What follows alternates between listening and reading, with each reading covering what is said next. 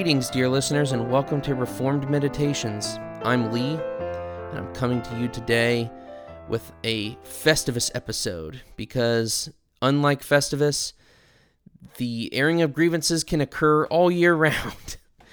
And this one is kind of a late-breaking grievance that I find halfway entertaining, but also disturbing. So the other day, as I do, I was perusing Twitter, my favorite of all social platforms. You need to follow me at Ref Meditations on Twitter. Let me brighten your day for you. Anyway, I happened upon a tweet that I sensed was tongue-in-cheek, but I had no evidence at the moment that I saw it. This tweet was tweeted by an account at BartBro, BARTH_BRO. Now, I'm not a huge fan of Karl Barth in any way, but this tweet appeared, and the tweet said simply, "You get to cut one book from the Bible. Which one is it?" And my immediate reaction was, none of them. And I thought that was a relatively normal response for a convicted Christian to say, right? Because the Bible is God's book. It's not my book. Christians believe that God assembled the canon and that when it was made official and the list of books were put on paper by a group of men at a church council, that they weren't selecting the books. They were simply agreeing that the biblical books that were listed were inspired by God and had been used in ministry up to that point, and they were going to be officially codified as the canon of Scripture.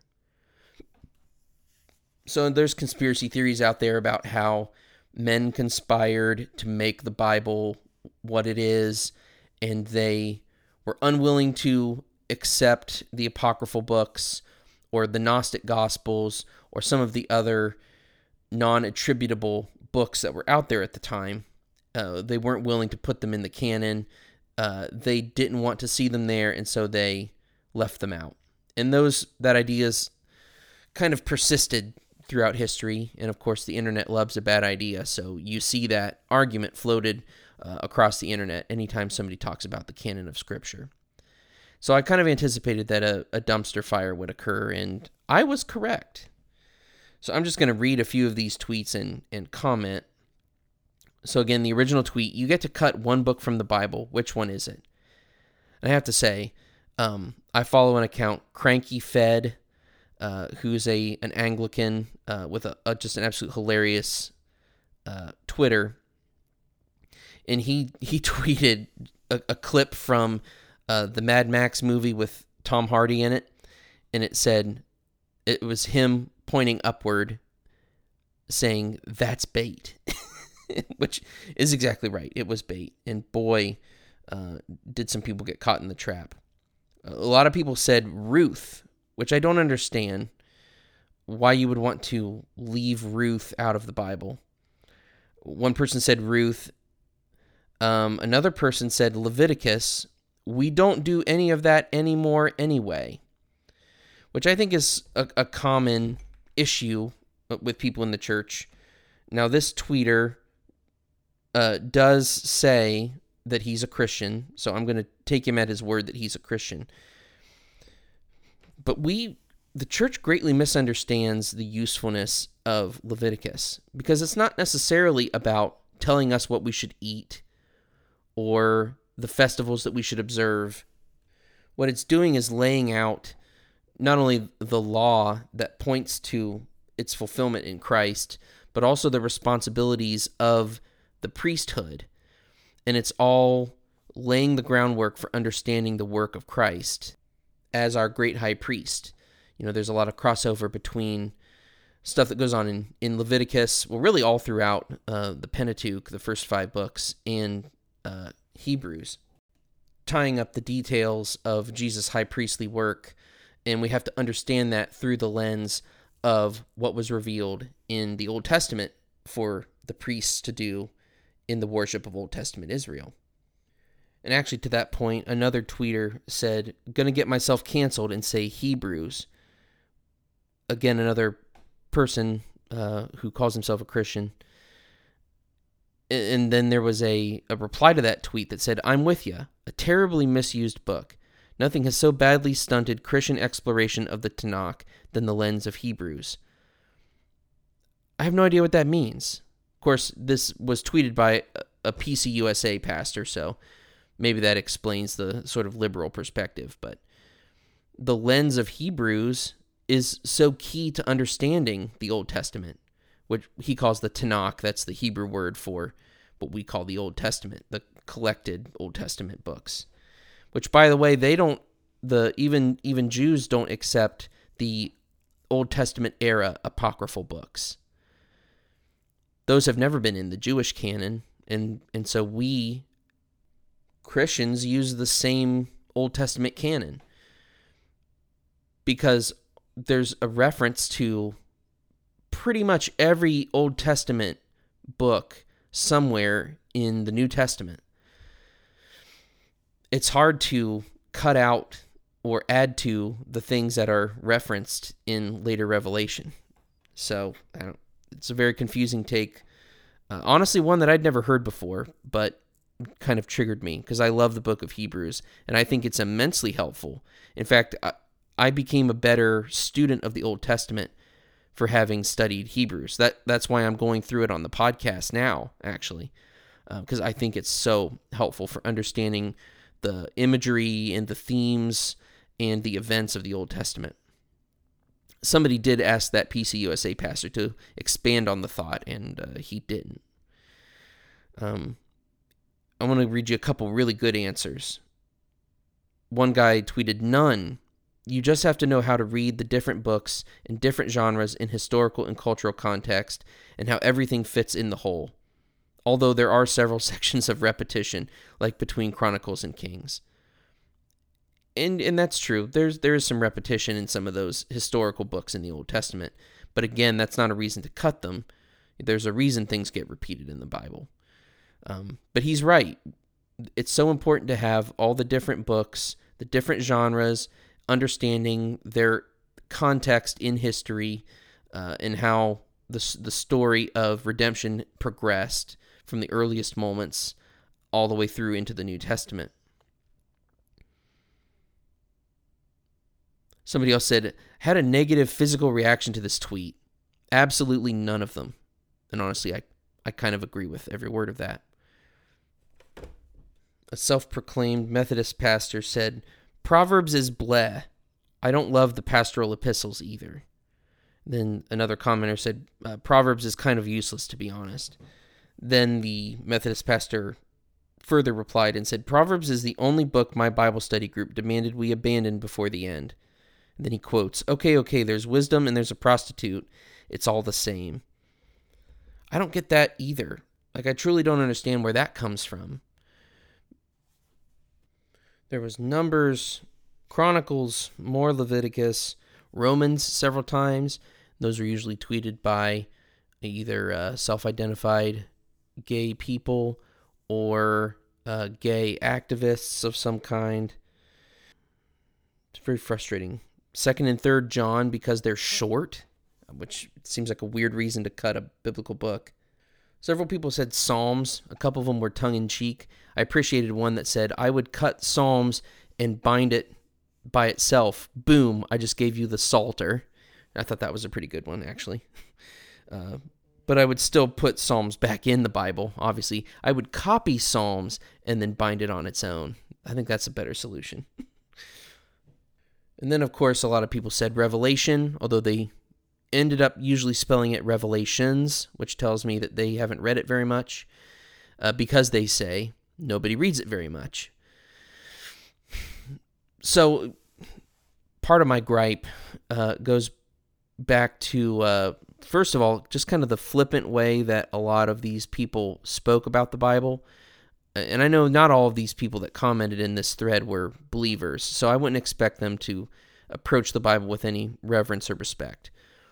But several people from theologically liberal church traditions did speak with kind of a cavalier attitude about what they would take scissors to. And that frustrated me and also made me sad, because we have an epidemic in the country, in this country for sure, but also really across the world, of not only biblical illiteracy, but a feeling that the Bible is insufficient. It's either insufficient to answer the questions that we're asking in this generation, or that it's embarrassing. And I'm seeing that a lot more. I certainly saw it in this tweet thread, which absolutely exploded. And the author of the tweet did confirm and say the correct answer was none. We're not removing any books, but it certainly didn't go that way. I have to ask questions about people who identify as Christian but would be gleefully cutting books from the Bible because of some personal reason they don't like it. There were several people who just said, I want to cut Paul from the Bible. And yet, of course, they forget, or maybe they never knew, that Peter himself, in his letters, refer to Paul's writings as Scripture. So I don't know why you would want to cut inspired Scripture out of inspired Scripture, but apparently a lot of these people think that, or think that none of it's inspired. There's so many varied opinions about the Bible in the world, and even really within the church. And that's something that makes me want to air my grievances, which I believe I've done for long enough at this point. So I want to turn to a couple passages of Scripture and then read a couple paragraphs from the 1689 London Baptist Confession of Faith. This is from chapter 1 of the Confession. I'm just going to read paragraphs 4 and 5, and we're going to look at a couple passages in the Scripture about the Scripture. Okay, starting in chapter 1, paragraph 4. The authority of the Holy Scripture, for which it ought to be believed, dependeth not upon the testimony of any man or church, but wholly upon God, who is truth itself, the author thereof. Therefore it is to be received because it is the Word of God. So it's tying the authority of Scripture, and by that is also implicated the fact of the collection of Scripture. The entire canon of Scripture is what it is because God is truth, and because He's the author of all of it across the span of history in which the individual books, letters, poems, all of it together were written. He is the unified author of all those over that time. And then paragraph 5. We may be moved and induced by the testimony of the Church of God to a high and reverent esteem of the Holy Scriptures, in the heavenliness of the matter, the efficacy of the doctrine, and the majesty of the style, the consent of all the parts, meaning that the parts all agree together, the scope of the whole, which is to give glory to God, the full discovery it makes of the only way of man's salvation, and many other incomparable excellencies and entire perfections thereof, are arguments whereby it doth abundantly evidence itself to be the Word of God. Yet notwithstanding, our full persuasion and assurance of the infallible truth and the divine authority thereof is from the inward work of the Holy Spirit bearing witness by and with the Word in our hearts. Now, talking about the Holy Spirit there, this is different than when the Mormons say that, well, you should read the Book of Mormon, and when you feel the burning in the bosom, then you can be assured that you know what we're talking about is true.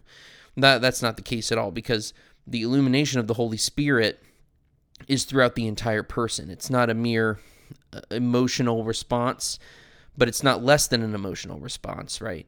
So when we read Scripture and we're cut to the heart, as it says in Acts, it's not just that we understand a truth of God, which, by the way, the Scriptures say that spiritual truths must be spiritually discerned. So it's not a mere mental assent to a fact, like if you're reading a science textbook or something and you agree with a fact that is established, or a historical fact that a certain thing was written at a certain date or something like that. This is something that pierces even into the soul, a knowing of God, knowing that God is telling the truth in these Scriptures. It's something that no other literature can ever do because there is no other literature written by God than the Bible. So let's turn to the Bible real quick here. First, I want to look at a couple parts of 2 Peter. So chapter 1, verses 19 through 21, this is in the LSB. And we have as more sure the prophetic word, to which you do well to pay attention, as to a lamp shining in a dark place, until the day dawns and the morning star arises in your hearts. Right, this is the illumination of the Holy Spirit we're talking about here. Verse 20. Know this, first of all, that no prophecy of Scripture comes by one's own interpretation. For no prophecy was ever made by the will of man, but men being moved by the Holy Spirit spoke from God.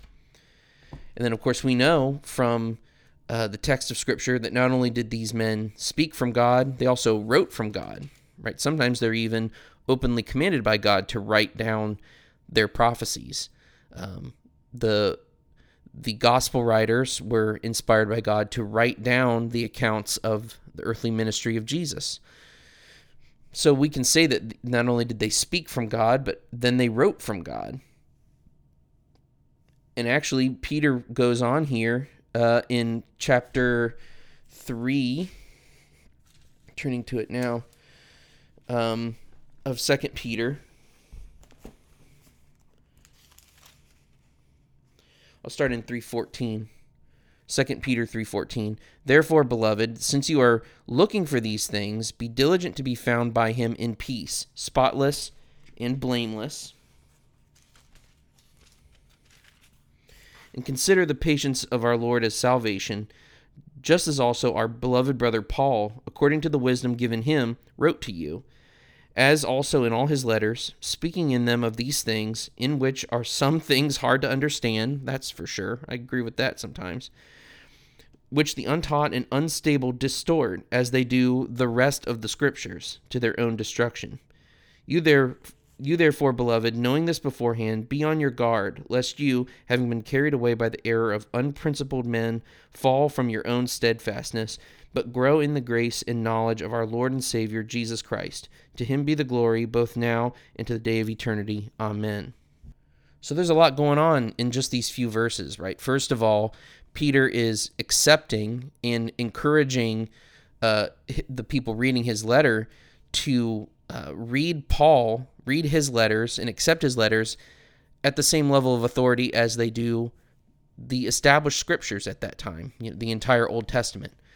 Right? He's saying that the same author that wrote the Old Testament is inspiring Paul at this moment to send the letters that he was sending.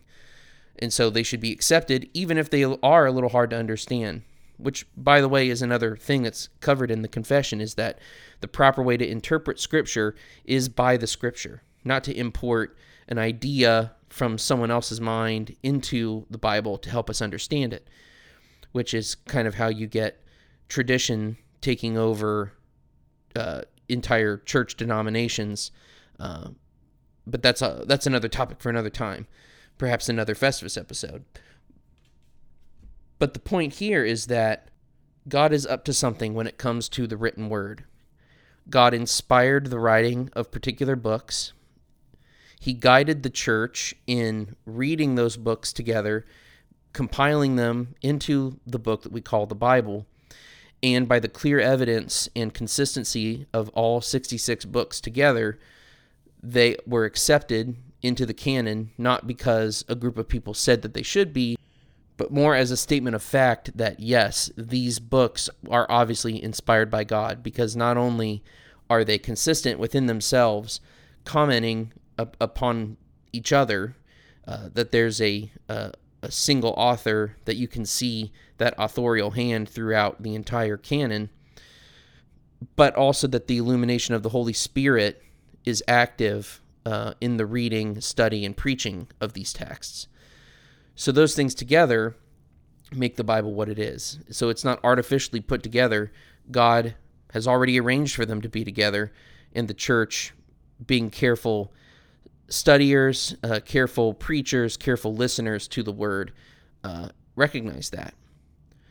So that's why I find a tweet like this, even if it was done in jest, to be unhelpful, because it allows too much opportunity for the world to spew its venomous ideas about God and direct them at his word, and potentially try to erode the confidence of those who either are not convinced of the faith or are looking for a reason to fall away. So there were some laughs involved in the tweet, but overall, I had a grievance, and I must air it. And isn't that the spirit of Festivus? So I hope this episode has been interesting, maybe edifying. Maybe it will get you to do some research into the canon of Scripture, the history behind why Protestants use only the 66 books and other traditions let other books slide into the canon. It's pretty interesting history. I think there's a lot of incorrect thinking in other camps about why they've chosen the canons they've chosen. And I've got to put my cards out there because I am a confessional Baptist. So this is what I think, this is what I stand for, and I'm not the only one. So thank you very much for listening. Check the show notes. If you would like to follow on Twitter, you can find me at Ref Meditations, REF Meditations. There's also a Facebook page that you can go and like. I try to share more content there. It's something I'm working hard to do better at. You should also check the show notes for the link to the Bar Network website, because Reformed Meditations is happily part of the Bar Network family. And there's lots of good podcasts that the network offers that you should go and subscribe to on the podcatcher of your choice. You will not be disappointed. And you should also check the link for the Exiled House of Meme Lords, because they are doing yeoman's work over there, memeing the Reformation. As I've said before, the Reformation will be memed, and it is being memed. So you should go check them out, like their pages on Facebook. And you can also email me, reformedmeditations@gmail.com, if you have any questions, issues, recommendations for topics to talk about, or passages of Scripture to look over, maybe even answer some questions about. I'd love to do anything like that, so feel free to reach out. The Lord bless you and keep you. The Lord make his face shine on you and be gracious to you. The Lord lift up his countenance on you and give you peace.